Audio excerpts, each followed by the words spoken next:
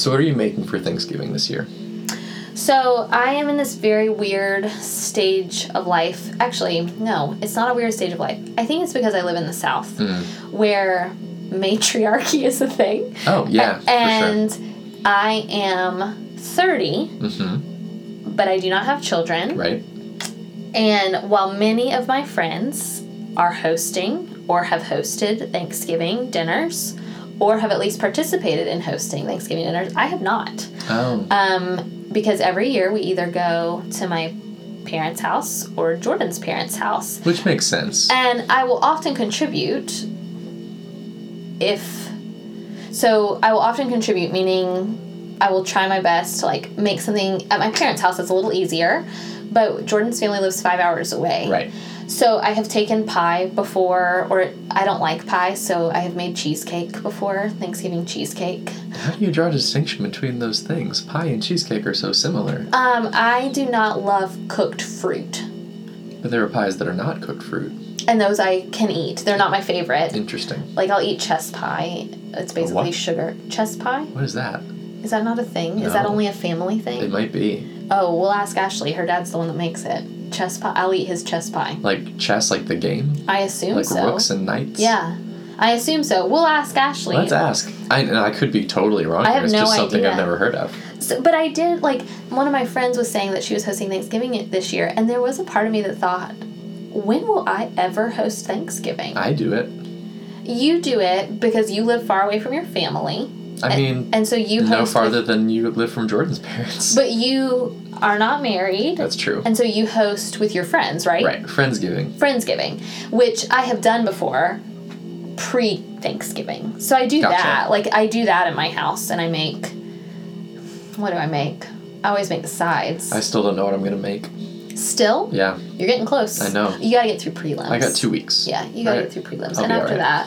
that'll be your big stress reliever. So this is releasing Thanksgiving Day. Yes. But we're recording it 2 weeks in the past. Happy Thanksgiving. Happy Thanksgiving. If you're driving or... I hate driving on Thanksgiving. Or maybe you're driving back. Okay. If you're driving... whatever. Either way. However you're listening to us. Happy Thanksgiving. Happy Thanksgiving. And if you're a You've Got Mail fan, happy Thanksgiving back. Welcome to episode 95 of From the Front Porch, a collection of conversations on books, small business, and life in the South. My name is Chris Jensen, and I really, really love Thanksgiving. And I'm Annie Jones, the owner of The Bookshelf, an independent bookstore in beautiful downtown Thomasville, Georgia. Happy Thanksgiving. Happy Thanksgiving. It is my favorite holiday because it is the holiday about food. It is all about food, and I love Thanksgiving because I love to eat food. It's not about friends and family. It's not about coming together. It's not about unity or peace. It is about food, and lots of it. Although, food does those things. Fine. So, we talked, actually, probably it wasn't the first episode you and I ever recorded together. No, because that was about me. That's right, all about you. But one of the first episodes we recorded together, and the only time you have ever cooked for me, is last year's Thanksgiving-y episode. Was that what it was? I think we did try to do that around Thanksgiving. And we talked about cookbooks. Which means you haven't cooked for me in a year. Thanks. Well, you shouldn't live so far away. Yeah, that 45 minutes, real rough. So, we are going to talk about cookbooks, and it's a fun time to not only talk about them because we're using them in our kitchens for Thanksgiving, but also we've seen the release of some really beautiful ones recently. Really good ones recently. So let's... Yeah. Which do you like to use? Okay, so we have talked to customers about this. Cookbooks, I think, are getting more and more beautiful. Yeah. Because they know, cookbook creators, publishers know, we're relying on Pinterest.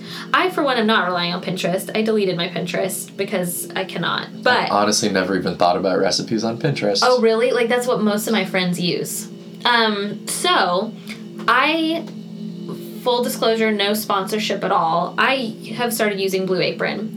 And you roll your eyes at that, and that's fine. I didn't this time. You didn't, but you normally do. Yeah. So I have feelings. You do have feelings, and I understand.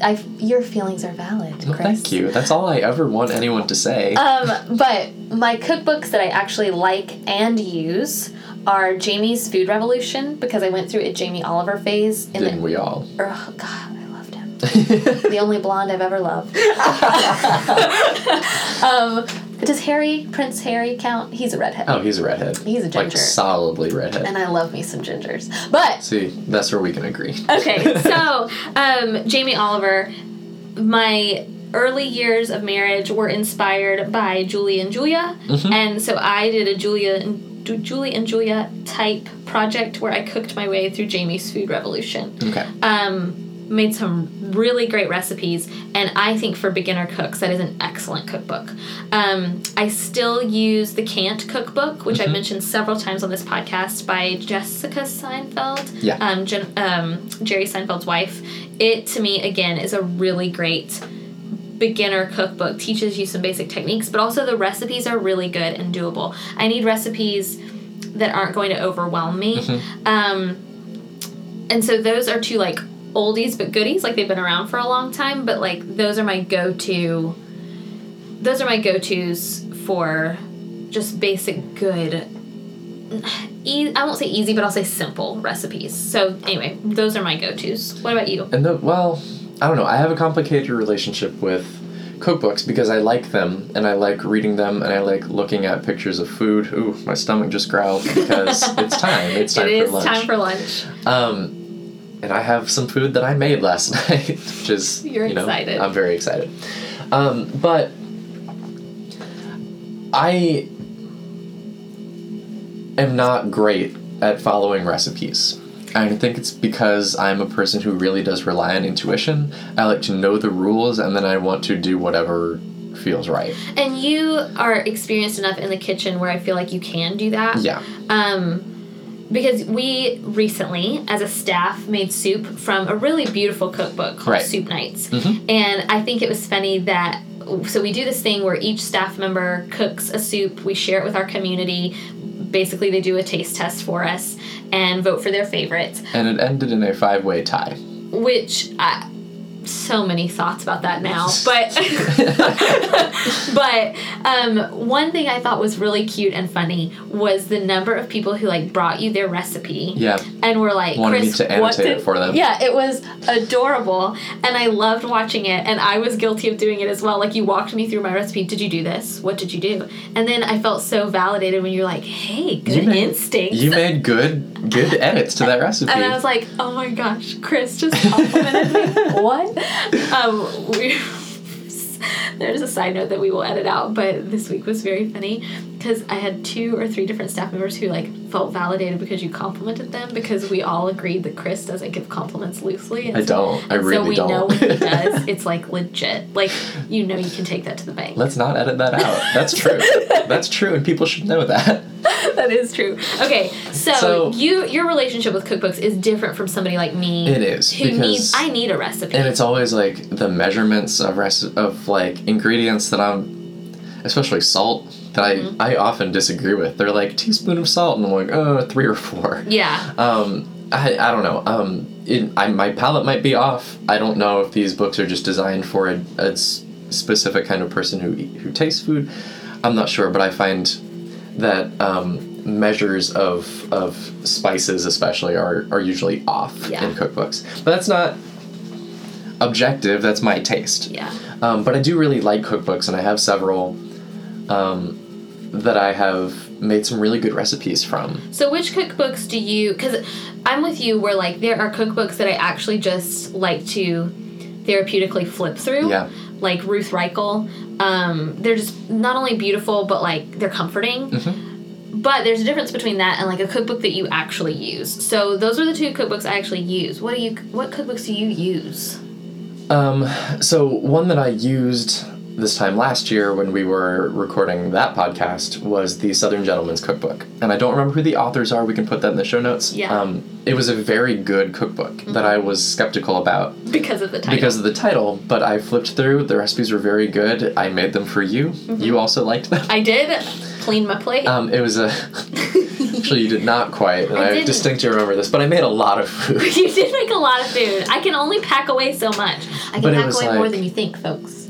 It was like carrots cooked in bourbon. Those were good. They were very, very good. Brown sugar and bourbon carrots, very good. I would add a little cayenne or something to them next time to give them something to cut the sweetness. So sweet. Right. Mm-hmm. what else did I make from that? Whatever I made a mac and cheese. Was good. And I don't remember what the meat was. Was it a pork chop? Maybe. The meat was good, and the mac and cheese I think I took home. The mac and cheese has become my go-to mac and cheese recipe. Really? It was pimento mac and cheese. That was so good. With Greek yogurt. Yep. Changed my whole outlook on mac and cheese, and I love mac and cheese. How doable is that recipe? Really doable. Does it... Okay.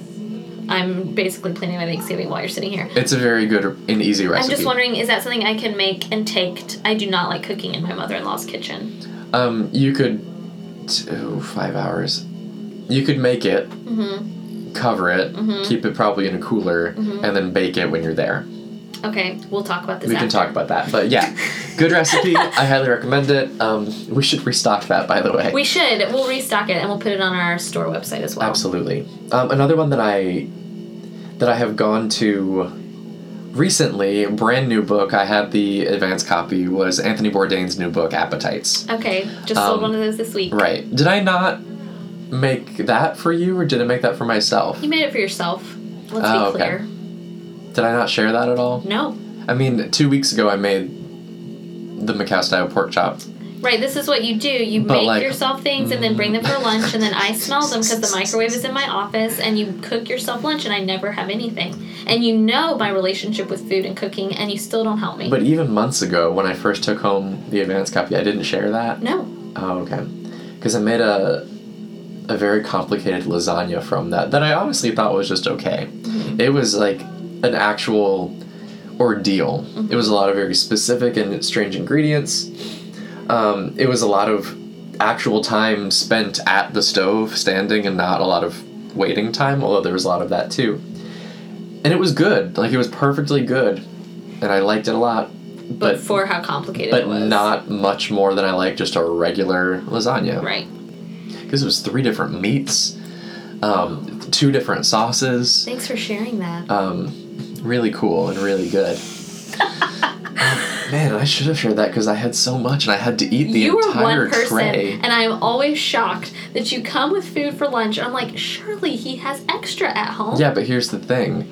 I want to eat it because I do too. I'm one person, which means I pay all of my own bills, which means I need all of my leftovers to justify the amount that I spend on groceries every week. Many times I would pay you to bring me lunch. I have said this many times. I never took it seriously. You didn't, and I am a serious person, so I don't know what made you think I was joking. Okay, moving on. You've mentioned Anthony Bourdain. Yeah. What's another one? There's some staples, right? Like The Joy of Cooking, I think, is a really good cookbook. But in a different vein than the ones we've been talking about, I think. It's older, although it's updated regularly. I look at it more as a collection of recipes than a cookbook, which I know that's a really subtle distinction because that's what cookbooks really are, but it's not like slow and filled with pictures. Like, it's just like 6 recipes per page. Yeah, it's super intimidating to somebody like me. It's huge, and what I like about it is you can search by ingredient. Okay. So if you have, like, for instance, this happened to me a couple years ago. I bought a bunch of tomatillos at Publix for whatever reason. I had never cooked with tomatillos before, and I was like, what do I do with these?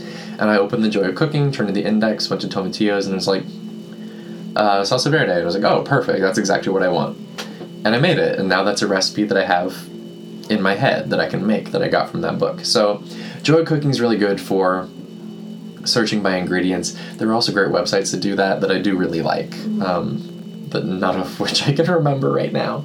No, but I get that. And that I would think, yeah, for somebody like you who cooks based on what ingredients you have, right. Whereas somebody like me who goes and buys ingredients based on what recipes I want to cook. Does that make sense? Yeah, I cook in the French style in that way. Yeah. Not that I am French trained or anything or do French techniques, because I don't, but the idea is just I buy things at the store. Right. And then later I'm like, okay, what do I have? What can I make? Exactly. I rarely buy things specifically to make something. Let's talk about Ina Garten's new cookbook. Brand new, called Cooking for Jeffrey. Came out maybe 3 weeks ago? 3 weeks ago, so in the future on Thanksgiving, 5 weeks ago. Yeah. End of October, I want to say.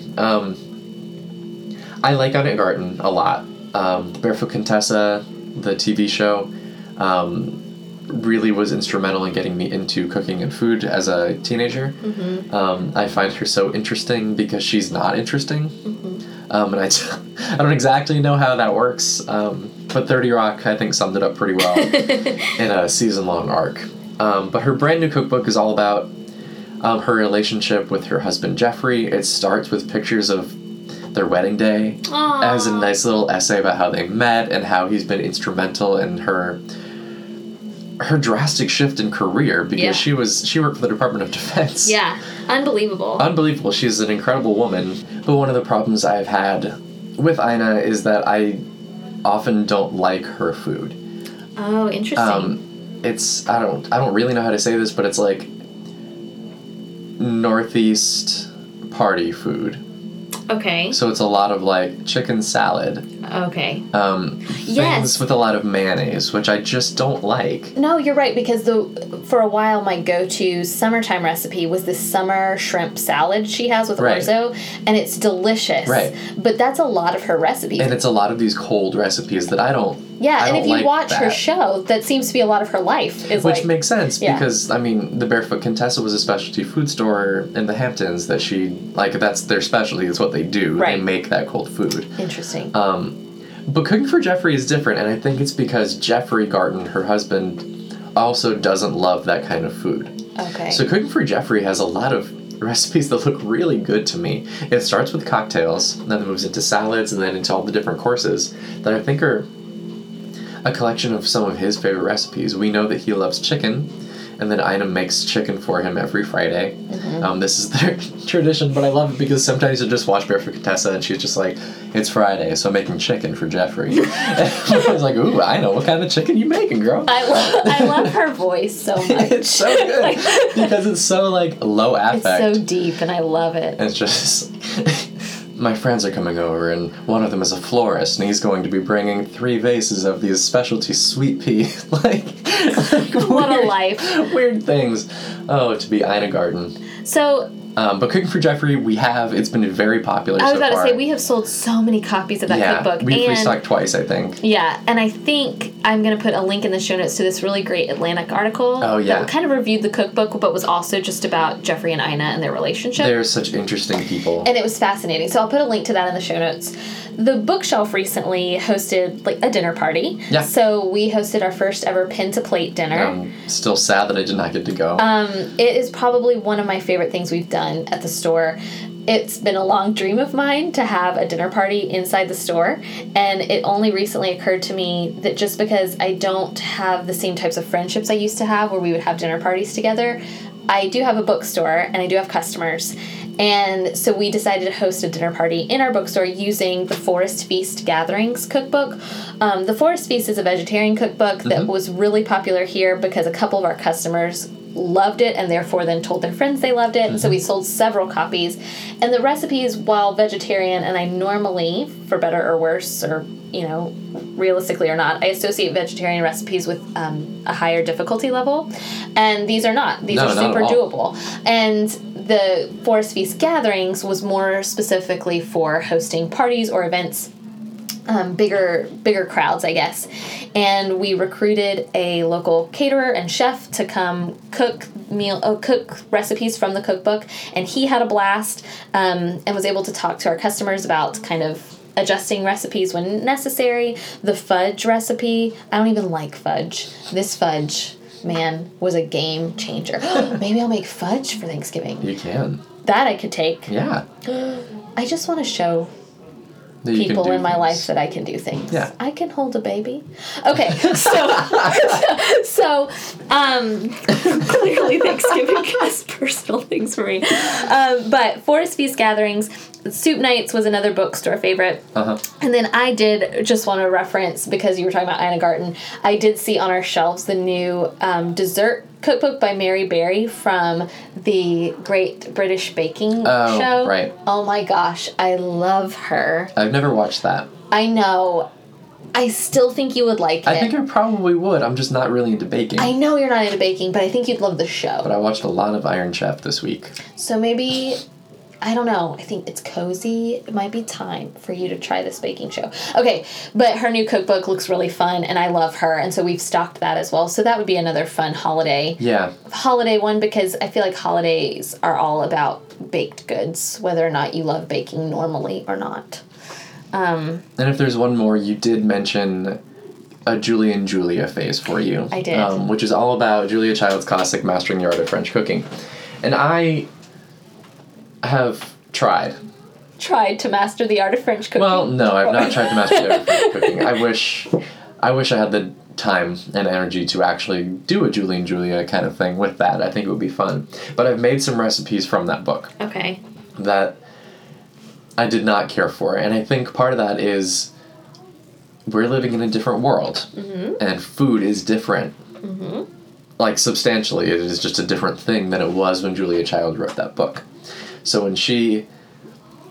For instance, okay, so soup nights. A couple weeks ago, I made the French onion soup, and the introduction to that soup claims that it's based in part on Julia Child's. And so I looked at that recipe next to Julia Child's recipe, and they were pretty dissimilar. Yeah. They didn't have a lot in common. Mm-hmm. Basic ingredients, yeah, but the proportions were completely different. The Soup Nights version used 3 times the amount of onions that Julia Child's did, which didn't make a ton of sense to me, but I followed it. And I think they made the right call. Yeah. I don't know if that's because onions taste different now. Right. I think that's probably true. Mm-hmm. That onions don't taste as oniony as they did 50 years ago. More than that, right? When did that book come out? Yeah. 40s? I don't know. 50s? I want to say 50s. 50s. Okay.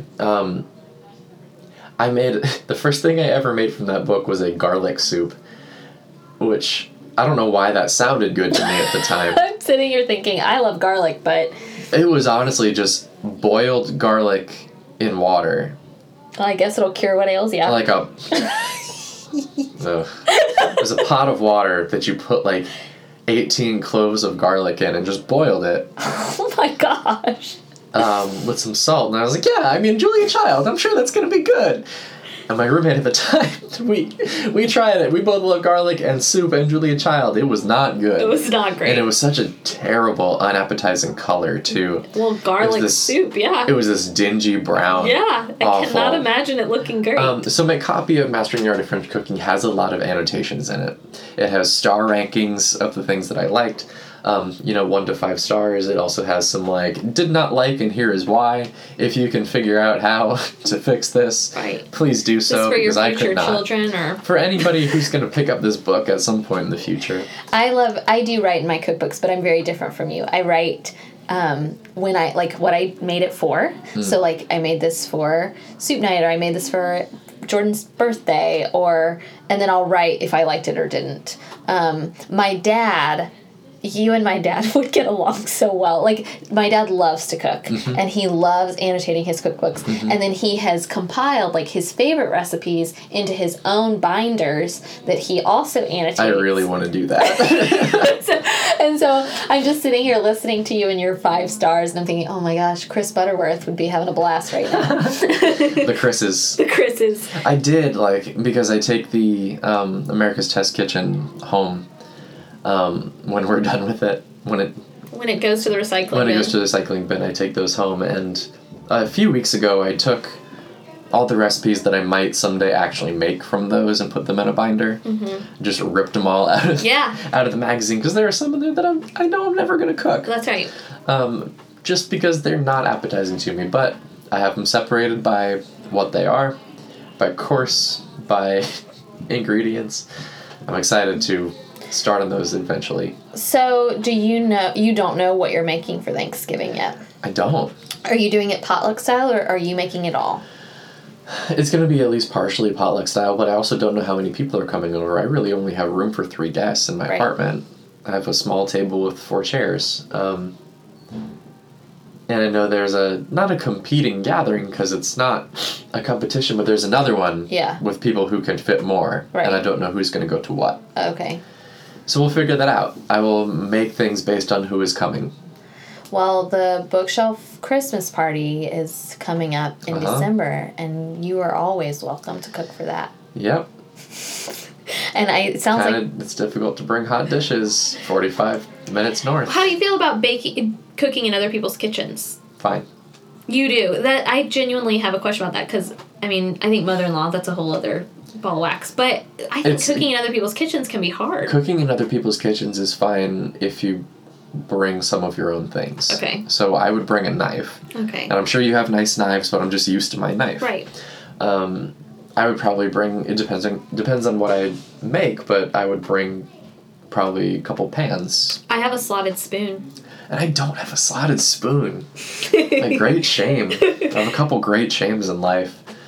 That's like number 3. No slotted spoon. Not owning a slotted spoon. Well, I think we've about done all we can do with cookbooks. For now. You've already, hopefully by the time you're listening to this, you've already had a delicious meal. But if you've got more meals in your future, specifically holiday gatherings and things like that, we're going to put a list of these cookbooks we've mentioned in the show notes. We'll put several of them on our store website, so if you'd like to buy from us and shop small this season, you can do that. You can find, as usual, full episodes of From the Front Porch on iTunes or on our store website. That's www.bookshelfthomasville.com. And hey, if you have a recipe that just doesn't feel right and you don't know why, feel free to email me, inventory@bookshelfthomasville.com. And, until then, see what we're up to behind the scenes on Twitter and Instagram @BookshelfTvo. Thanks so much for listening, and we will see you next week.